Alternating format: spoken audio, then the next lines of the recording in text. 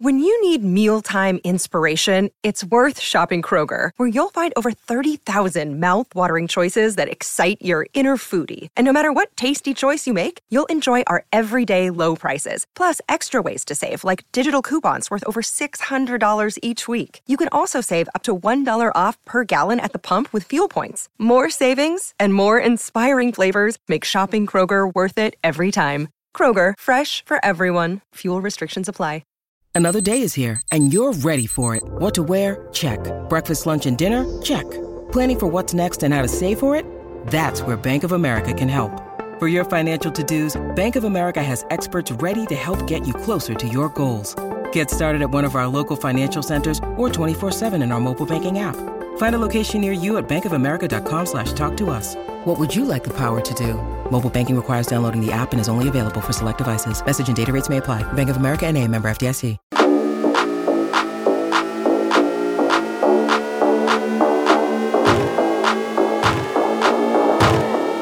Hello and welcome to the Ramon Foster Show, brought to you by the GetGo Cafe and Market, where they're open 24/7 serving hot, fresh food, including, Moan, my son's favorite tots.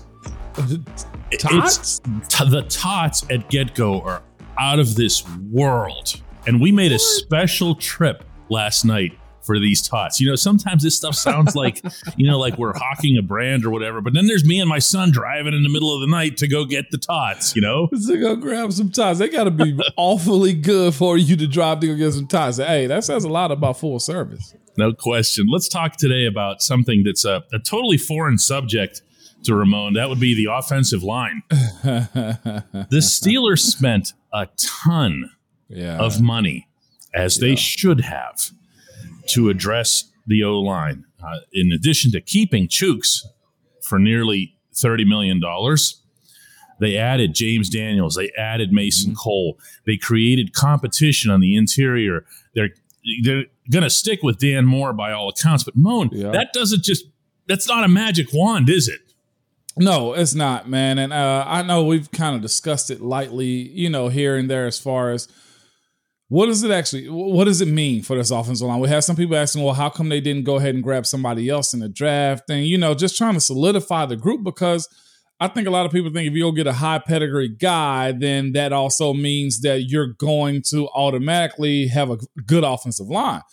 And I don't think that's the case. I know that another team in our division, the Cincinnati Bengals, they also want to spend a whole lot of money. We've seen certain teams go get a high pedigree guy, and they still need time to adjust. This line that Pittsburgh has right now, yes, you spent a whole lot of cash as far as free agency goes, but they still got to mesh. They still have to be around each other. They still have to like and dislike each other too. And that's the part of the building. That's creating scabs and just being able to say, I can trust you if you can be that blunt with me. One of the things that we had on our line was, and this, honest truth about where we were going to be. What were our goals? Why are you complaining? What can we do to fix it? If you're not going to do anything, to shut up. Like, we could be that honest with each other. It could have came off wrong the way we kind of said it to one another at times, but it also created a bunch of love, a bunch of transparency, and a bunch of trust on the field. And that's where you're trying to get to. If a guy is dogging it at practice, not really giving it his all, and you're not man enough or have the cojones to say, hey, man, what we finna do, we're going to do that on Sunday, or you going to allow us to be great? Because what you got going on right now is not it. I'll be honest with you. Some of the young guys we had, you did that? It was across the board. Everybody had their day. I'm asking if you did that. I was the other side of it. What does that mean? I had to bring them back in. Pounce would get them early. Good cop. See why I'm asking? But it was good cop, bad cop. Uh-huh. But until I got fed up.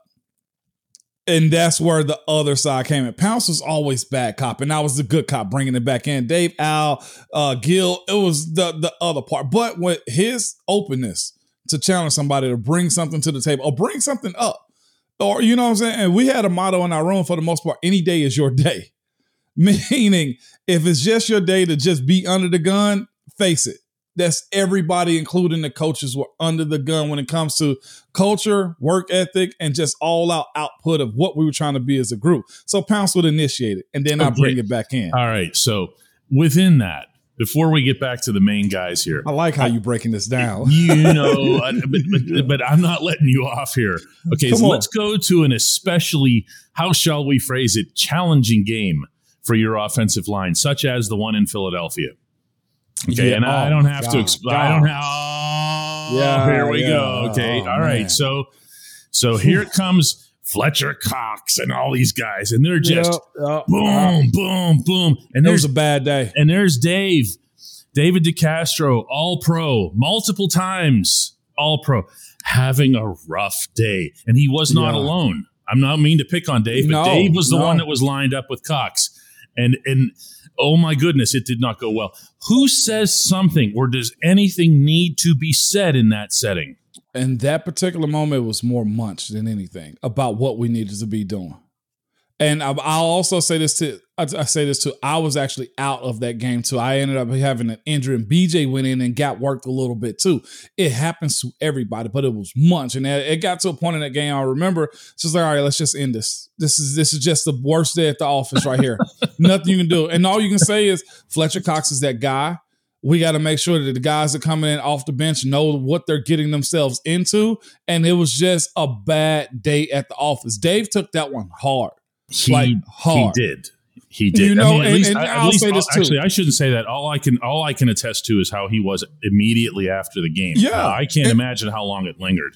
And so when a guy had a bad day, Dave, like you always brought this up, when it got to the point to where he'd be more vocal to us, he would say, don't worry about that. You see my game against Philly, Fletcher Cox. He would acknowledge certain things like that. But when you have that type of day, you know, it's one of those, well, he going to be a pro enough about it to fix it. And he took it to heart. I remember watching Dave after it just been like trying to figure out what was going to be his next move as far as trying to bounce back. You know, but a young guy like BJ, he's not afforded that type of skin in the game to be like, oh, yeah, you're going to get it. No, we tell him, you better show the bleep up. Like, what are we doing here? Like, you can't have this and then expect to be talkative and do all these types of things in the meetings. That's not how we rock, and we're not going to make an excuse. That's the whole standard. The difference is this. Thing, yep. Everybody's okay with somebody getting worked in the room, and that's the beauty of having five guys doing one thing. But the moment you started making excuses about it is when the entire room got on you about it, and that's why I said the transparency. Pounce will be the first one. No. Forget that. This is why this happened. Don't make an excuse for it. We were huge about not making excuses for stuff. That's why I said that the love and the hate and the honesty about what the group has to get early on, the quicker they get to that point, the better this offensive line will be. And it'll be to the point to where we all understand if they're going to be above the line or below the line. And it's just that simple. Yeah, and dropping names here probably isn't going to do us any good because, you know, I can say that last year that Trey Turner was the most likely leader of that offensive line, although I'm not really sure that they had one. Trey Turner just happened to be the oldest guy of the group. Yeah. You know, I really think the offensive line's leadership came, you know, from Adrian Clem and like you mentioned before, but the coaching staff, the people that are involved, it wasn't necessarily at the line level. No, you didn't see any cohesion. So this year you have, especially Daniels and Cole coming in as new guys. Yep. It's not always the one who's the most well-spoken who is the leader. You never know who it might be. It might be the quietest guy. But Moan, our interaction early on with James Daniels has been off the charts. Tone setter. I mean, he just sounds like what you're describing. He sounds like the guy who's going to tell it like it is, but also is going to be the one who can speak for the group. That wasn't necessary with you guys because you had a lot of people who could speak for the group. Okay, but I think this line, and I'm going to say this way in advance. I think this line needs a central force. This line needs someone to say, "Hey, I'm that guy, and here's how it's going to be." And you know what? You need that one. Pounce was our one when it came down to setting that. And then you have me to be like, bring it all in, and everybody else had their separate roles. You got to have both. It's a must because one leads to another. It was sometimes I go off and Pounce be like, all right, let me go talk to him. You know what I'm saying? So it's good cop, bad cop. It's a beautiful thing to have in the offensive line. When we come back, we're going to tell you about tomorrow's show, which is an absolute can't miss.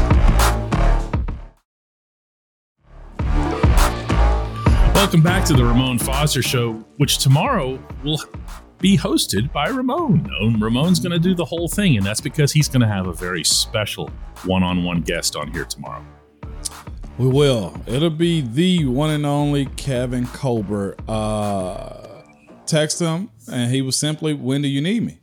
And I was like, "Hey, are we, work friends now? Are we friends? But Kev's always been that way, man, as far as our relationship, especially when I thought that, he was more than just a person walking the hallways. He's the actual GM, and that's the way he's always carried himself inside the building. He's just a guy. I didn't know much about him. He knew everything about me.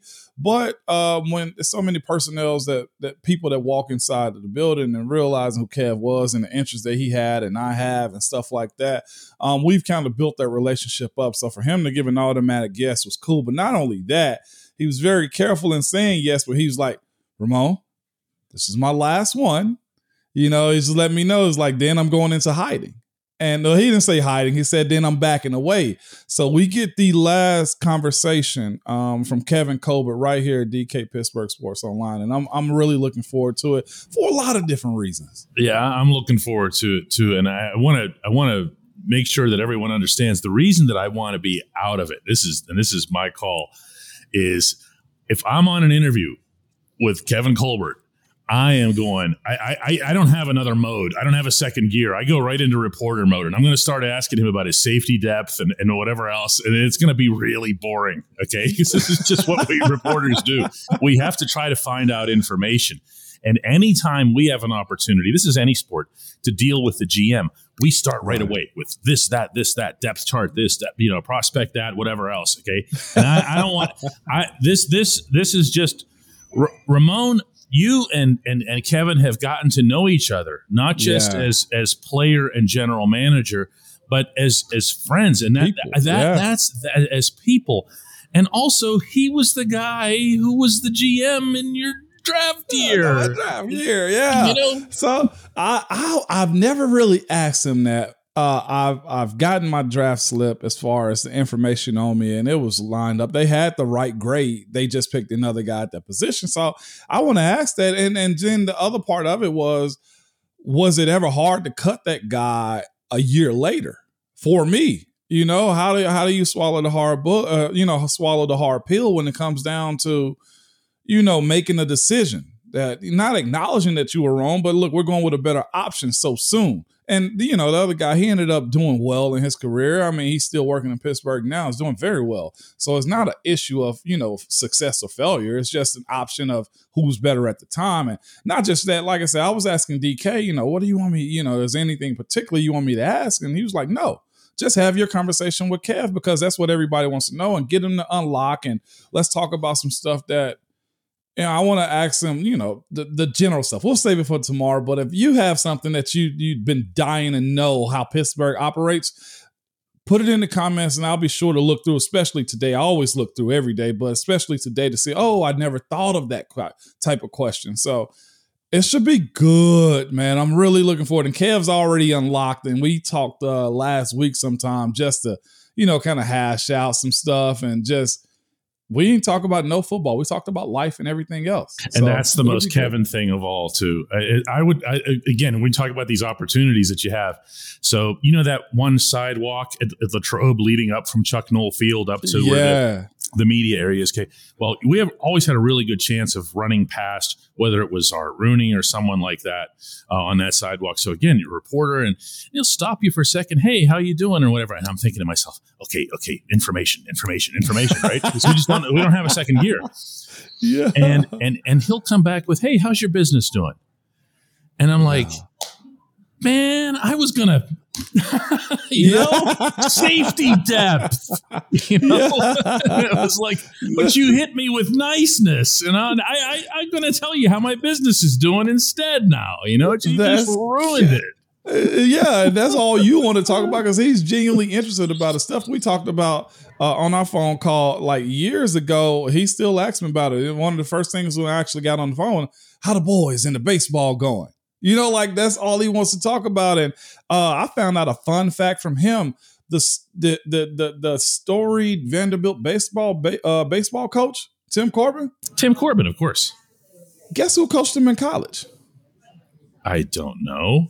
Kevin Colbert. Oh, no. He for was anybody his who doesn't baseball know, coach. Yeah, for anybody who doesn't know, Tim Corbin is a legend in the college game. He also, in my covering of the Pirates, he coached, among other people, Garrett Cole, Pedro Alvarez, Brian Reynolds. I mean, Vanderbilt is a factory. Yeah. For not just for baseball, but for sending really good baseball players to Pittsburgh. So what do they do afterwards is up to them. That'll be enough out of you. but I'm looking forward to having that conversation with them. It should be fun. It's going to be great. It'll be my favorite episode. I can't wait to see it. When we come back, hey, Moan. Welcome back to the Ramon Foster Show. It's time for the Hey Moan segment. And today's entry comes from Terry Ramey, who says, wait, you're not taking the Browns seriously? You included only Cincy, Baltimore, and Pittsburgh in your discussion of the AFC North last week? You're talking Mitch Trubisky or Kenny Pickett as your starting quarterback, and you're still not taking the Browns seriously? Come on, guys. You can do better than that. No, we actually can't. No, we can't. No, we don't even subscribe to. No.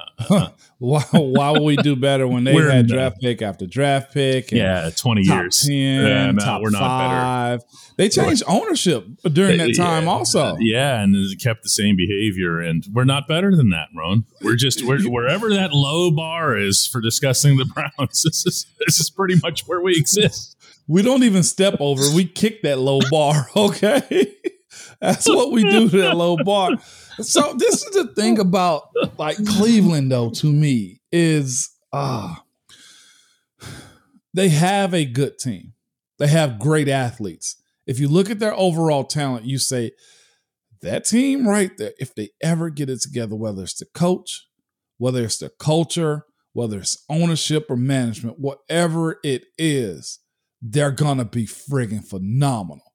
And they've had everything that you could have asked a organization to have. They've had top draft picks. They had a Hall of Fame left tackle. They went out and bought one of the best offensive lines that football could provide itself a couple of years back, and now they're breaking it up because it's not working for them. I'll tell you. Let me throw one in here. I think they finally got a coach. I do too. I know Kevin Stefanski isn't without his own. Every coach has issues, but this guy, compared to his predecessors, this is night then day. He's been really, really something impressive so far, and I thought that was a big part of it. And Stefanski has a lot of pride in trying to create this culture. He's talked about it. He's studied other teams. He's looked at the Steelers and the Ravens. And said, how do we do that here in Cleveland?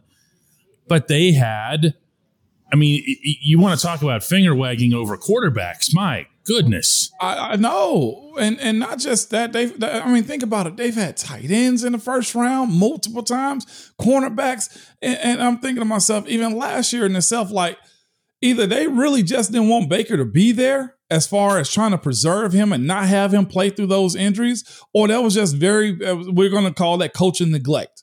It's just overall, they could not get it together. Now, I don't want to think Stefanski's not that guy, but because he is pretty solid. I like what he's done so far. He's kept them in line as far as the antics for the most part. Even you got to think you had Odell and Jarvis Landry on the same roster. Like that in itself, and not just that, the Myles Garrett, like him and just the other guys they've had there. They actually, I think in recent history, have gotten the most out of Jadeveon Clowney than any other organization in the NFL. So it's there. It's a matter of whether it's the quarterback continuously getting in the way, either to have an off-the-field incident, an arrest, something crazy, or bring in Deshaun Watson, that you're just like, God, dog, it was good until you went and did one or two things. So they always, to me, have outside antics that really derail the things that they got going good. Offensive line still pretty good. 2 running backs that both could be all pro or both could be pro bowlers. The receivers a little questionable at times, but the defense solid. You know what I'm saying? Like they have everything that you need. It's just whether it's the ownership getting in the way, whether it's a decision of that old culture sticking around, which it shouldn't be at this point. They're just snake bitten, DK. Well, they're self snake bitten in a lot of ways too. You can say what you want about Deshaun Watson and his case and everything, and I'm going to be honest with you. Because I don't cover Deshaun Watson, I've never taken the time to really dig deep into that whole matter. I know about as much about it peripherally as most people do. Yeah, but I'll say this.